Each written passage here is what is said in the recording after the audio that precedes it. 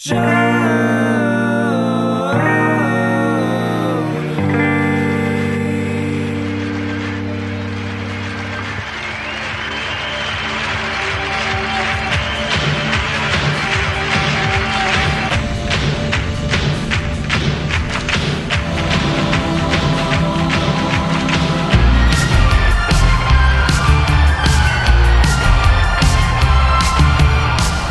hello, everybody. Welcome to another installment of Show to Be with Mike G, the show of life, the show of Michoacan, Mezcal, Veterinary School, and so much more with today's guest, the amazing Mezcalero of Michoacan, Mr. Emilio Vieira. This is my first bilingual interview to release, you guys, and I had some help with my friend Andres in the translation. I want to make both versions available, but hopefully this is the first of many conversations with some of the just incredible talents and palates of Mexico that bring us some of the greatest mezcal and agave spirits we've ever tasted. It's a lovely chat with Emilio. I'm going to be completely honest in saying I don't speak Spanish fluently, so I lost a lot of the really integral meaning and some of these emotional subtexts that were there when we first chat. But upon translating, it was really wonderful to get to talk to him, and it was a great moment to see this man come back to the States, capture audiences, and share some amazing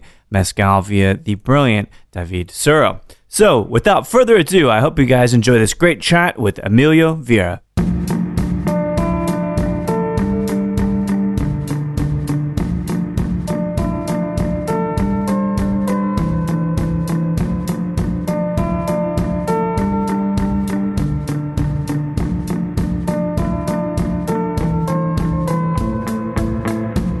I was reading just today in your biography, Emilio, that upon returning back to the United States from where you once were born, it's completely different now in Houston. How is it different now from when you were a kid? It's been different in terms of my perspective of returning to Houston. Really, when I left Houston, I left very young, about 2.5 years old. And afterwards, I had the idea to come back to the U.S. to work. And now I have the intention to promote our brand of mezcal. So what kinds of things, I've read about some taekwondo for Emilio. What other kinds of things was he getting into when he was a kid? Well, when I was in Mexico, other than studying, I practiced taekwondo. I really loved going to the countryside with my grandparents, and there I helped with all the work on my vacations there, and helping my father with the production of mezcal. And I ended my taekwondo as a black belt, and I really loved it. When he was in these countrysides, did he at an early age feel a connection to the nature, a connection to those plants? Yes, because in reality, the agave plant is a plant that around them there's so many things. There's trees, there's rivers, there's the sun, there's animals, the farmers working around them. In reality, it's an ecosystem. And the way that the farmers in those years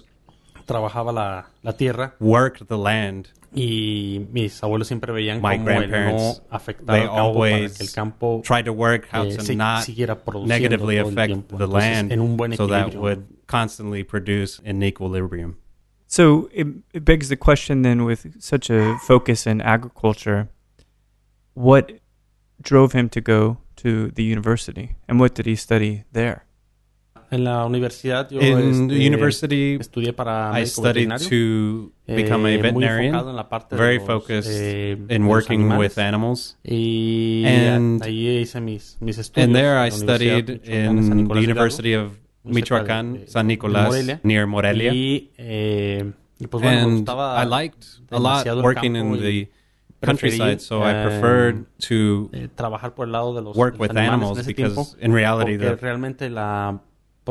production of agave and mezcal, in those years it was very limited.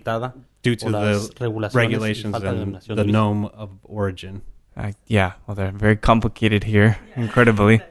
Was there any point in which you were not going to enter into the family business, so to speak? Was there another kind of industry or another career that he might have went into? Después de que terminé como after I was done with school to become a veterinarian, fue cuando vino una pequeña temporada. That was when there was a short period of time that I came to Houston to work. I worked in making cement pipes.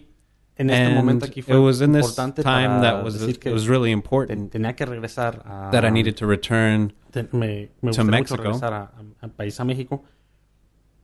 But what I thought was more interesting was to return back to work with mezcal. And so it was there that I left my work as a veterinarian and returned to the U.S. and worked solely with mezcal in 2005. At what point did he realize he wanted to continue the tradition of his family making mezcal?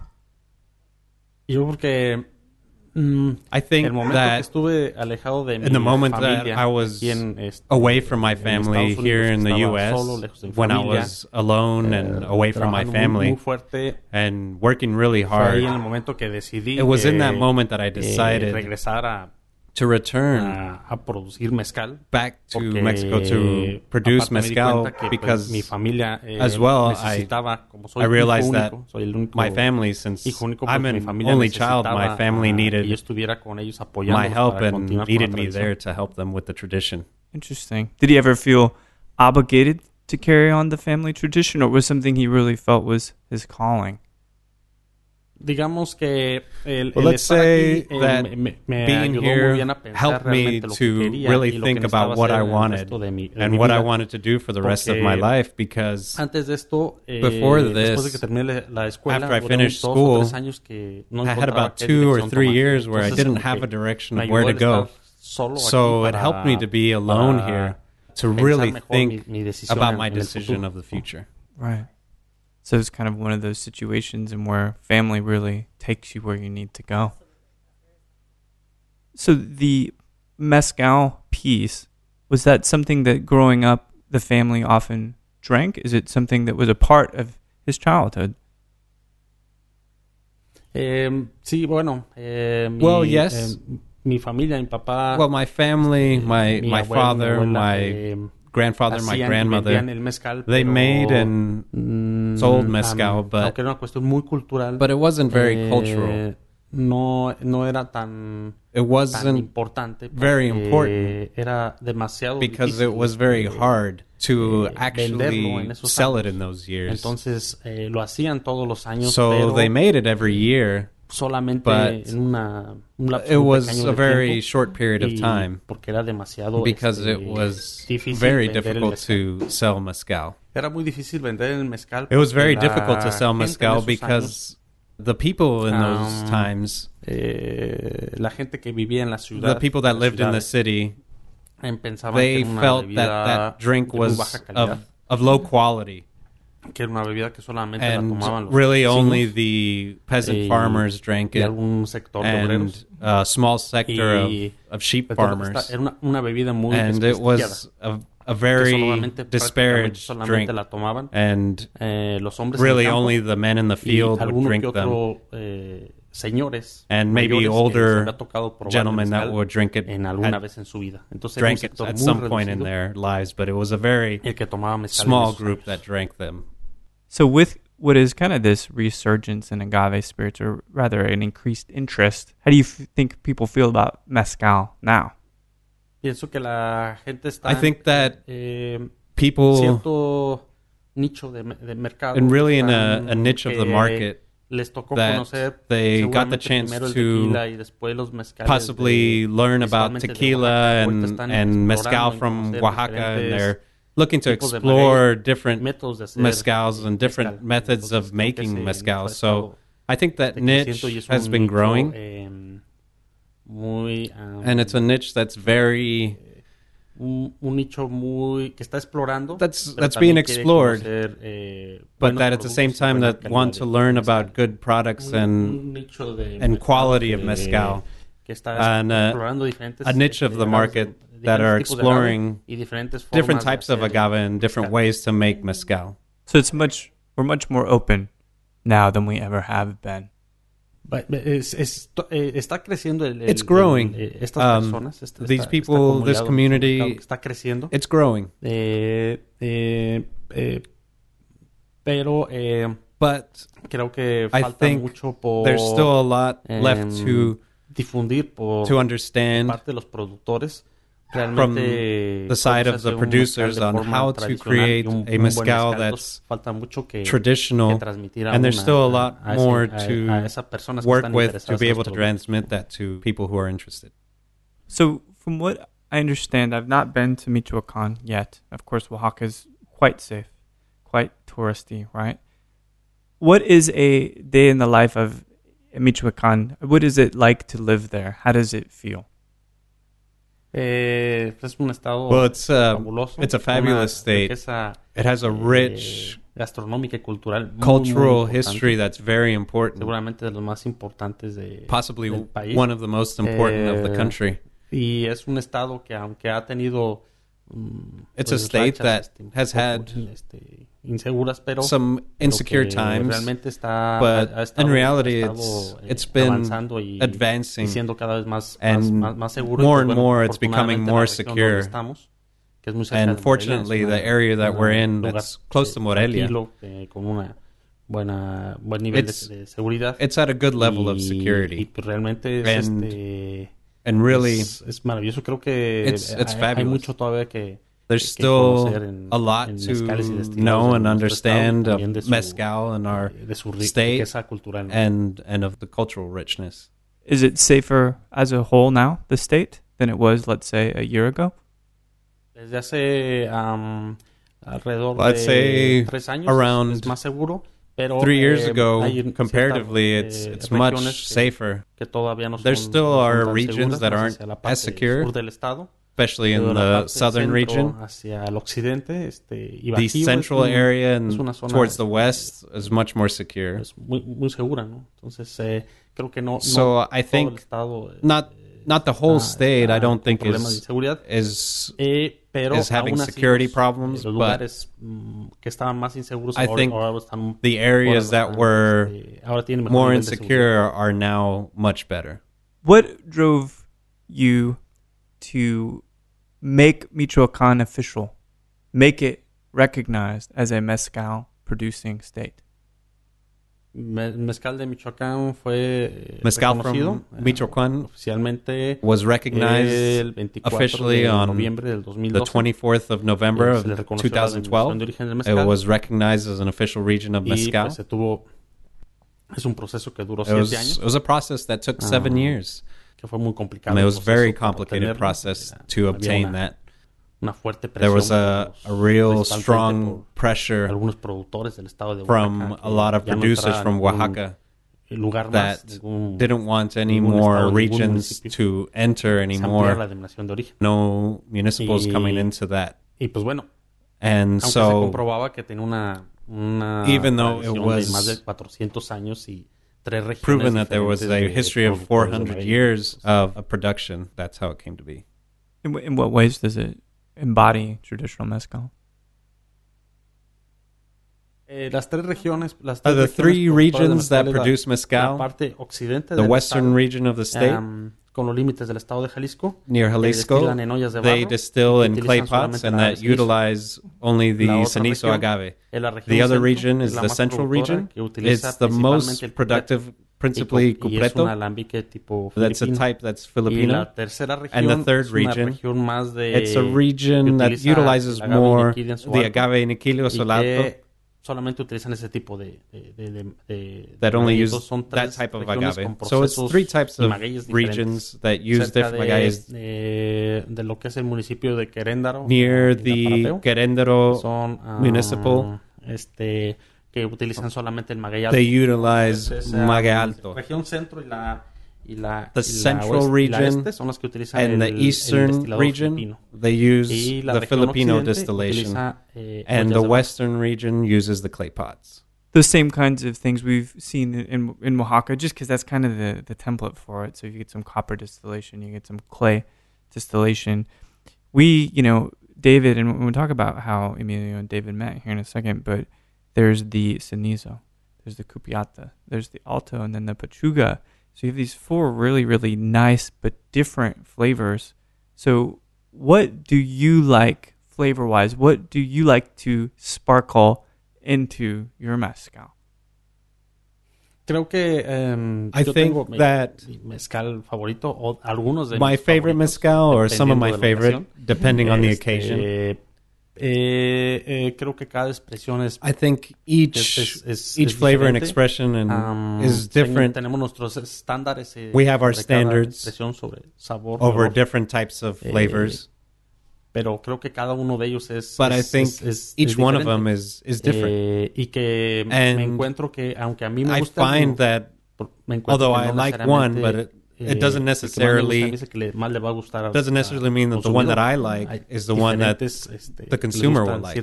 And there's different flavors and smells that they like. And finally, the mezcal is about diversity.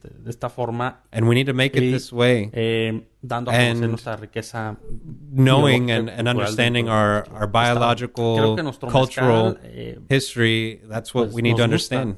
I think our mezcal, we like it because it's from our region. It's a mezcal that's made in a high altitude, in the mountains, where the majority of the times it's a mezcal that has a flavor that has more of a herbal flavor.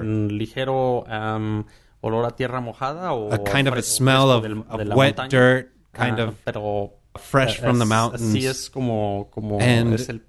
that is the profile of our mezcal. And that's why we like it, because that's what we have around our mezcal. And that's the final result of our mezcal. It's el perfil, ¿no? de nuestros That's our profile of our mezcal. Sabores, ¿no? It's that line of flavors. So these bottles that have recently come into the States, Cara Siembra Spirits, how did you meet David Searle? It was ocasionalmente happenstance. Realmente nos unió. Well, really what united us la pasión was por the passion for los destilados y los agaves. The distilling of agaves. Muy buen amigo de nosotros. It was an occasion, a good friend of ours, Pedro Jimenez. He presented a documentary called Viva Mezcal here in the U.S. And he asked me for some tastings of mezcal just to pass around to different bartenders here in the U.S. And a lot of them were asking, where can we find this mezcal? And in that moment, Pedro, when he returned, he was fascinated that people had loved it so much. All the bartenders that had tried it had loved it so much, and that they all wanted to have the mezcal in the United States. Well, knowing Pedro, and I already knew David through the Norma 86, sobre varios talleres que hicimos, through different fue cuando Pedro bars me that we recomendó had. que hablara con David, que creía que era el perfil adecuado Pedro felt that para poder meeting with David would be the perfect combination to bring this mezcal to the United States. And so that's where I met him a trabajar en este proyecto. To work on this project. It's done very well. It has a great reputation. Obviously, it's delicious. We're drinking the Alto, the Iñiquitans. I was saying that wrong until David corrected me one afternoon. But it's really lovely, and I've seen you touring around the States. Do you like being in the spotlight? Do you like the audiences? Do you like the questions? Pues sí, me yes. interactuar con la I like interacting with everyone nuestro mezcal, who's trying our mezcal, who's close to our product. Saber ellos qué opinan, poder contestar, to know what they think, what their opinions are, and be able to answer questions that they have. Bien dice David, ¿no? Poder, and to know educar, and to educate, which I think is the only way to make things right and to educate how we do things and the way we do things and make our products with the idea to stay with the consumer and their favorite product. I think it's to make it and see if people enjoy it. Not a lot of people get that connected to the public. Creo que debemos aprovechar que somos una... Well, we need to take advantage that we're a brand that really don't produce a lot and take advantage of interacting with our consumers more. We really need to take advantage of that. Interact with our consumers because those are the people that look for these products, and it's a small category. We're a small area, and those of us that make the product, we need to take advantage of interacting with those consumers.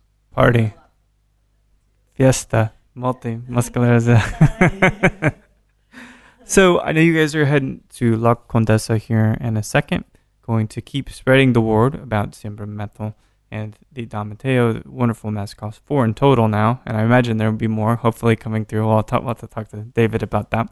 But it's a great piece of education. But the thing for me, I'm always curious, and I ask this of every guest. If Emilio, as a mezcalero, he could enjoy a drink, a mezcal, anywhere in the world, doesn't matter, and have a conversation with one person who is either living or deceased, who would Emilio like to drink mezcal with and have that conversation with? Con mi abuelo Fidel. With my grandfather Fidel. I would love it. Pues no lo conocí. I didn't know him, and se habla mucho de él, no sé. To know a lot more would be great. What's a lovely way to bring the present with the past? It's very lovely. La perspectiva del pasado con el presente y el futuro sería... The perspective of the past with the present and the future would be great. Well, I really appreciate, one, that I get to sip on this Alto with Emilio. Very, very delicious, and I think it does take me to the place that we're talking about in Michoacan, the place that's high, that's bright, that has a lot of moisture. I get that. It just kind of feels green to me. Sí, demasiada humedad. Yes, very humid. It's a high mountain that has a lot of humidity. Demasiado húmedo, demasiado fresco. Very fresh. I love it more than Morelia. And well, we have water. Son manantiales de agua que el agua crece, más bien sale nace comes out and that flows is very close to where we make the mezcal.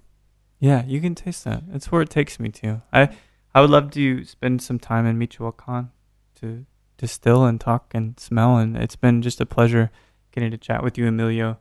Have great luck on the road, and I hope people really, really ask some great questions this afternoon for you. Well, muchas gracias. Al contrario, no, thank you. On the contrary, Mike, thank you.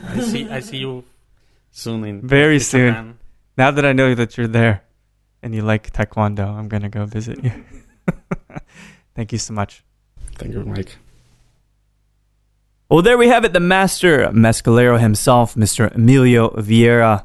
We can taste his Cenizo, his Cupriata, his Iniquitans, and his Petruga via Siembra Spirits. David Suro so kindly introduced us and brought him into town to speak to the bartending community here. And it was great getting to sit down and chat with Emilio about his journey, his return to tradition, in a sense. He carries the torch after so many generations, and it's amazing to be able to taste that mezcal with Emilio, his creation, his representation, his embodiment of the terroir and the general beauty of Michoacan. I hope the translation piece worked okay. I really want to dive more into the mezcal culture. I want to talk to more of the creators, more of those amazing minds in Oaxaca, in Michoacan, in Puebla, in Durango, many other states of Mexico. And this is the first of many. So if you have suggestions, if you have things you would like me to cover, this is the first time that I really want to make that an open invitation. Please let me know It was great getting to chat. Thank you, Andres, for the translation. Thank you, David Suro. And thank you so much for listening to Show to V with Mike G. No matter if you're thinking to yourself, Wentworth is a better women's prison drama than Orange is the New Black, or if you really can't wait to see Dunkirk in 70mm at the Alamo Drafthouse Ritz location, Christopher Nolan bringing it yet again, please keep dancing.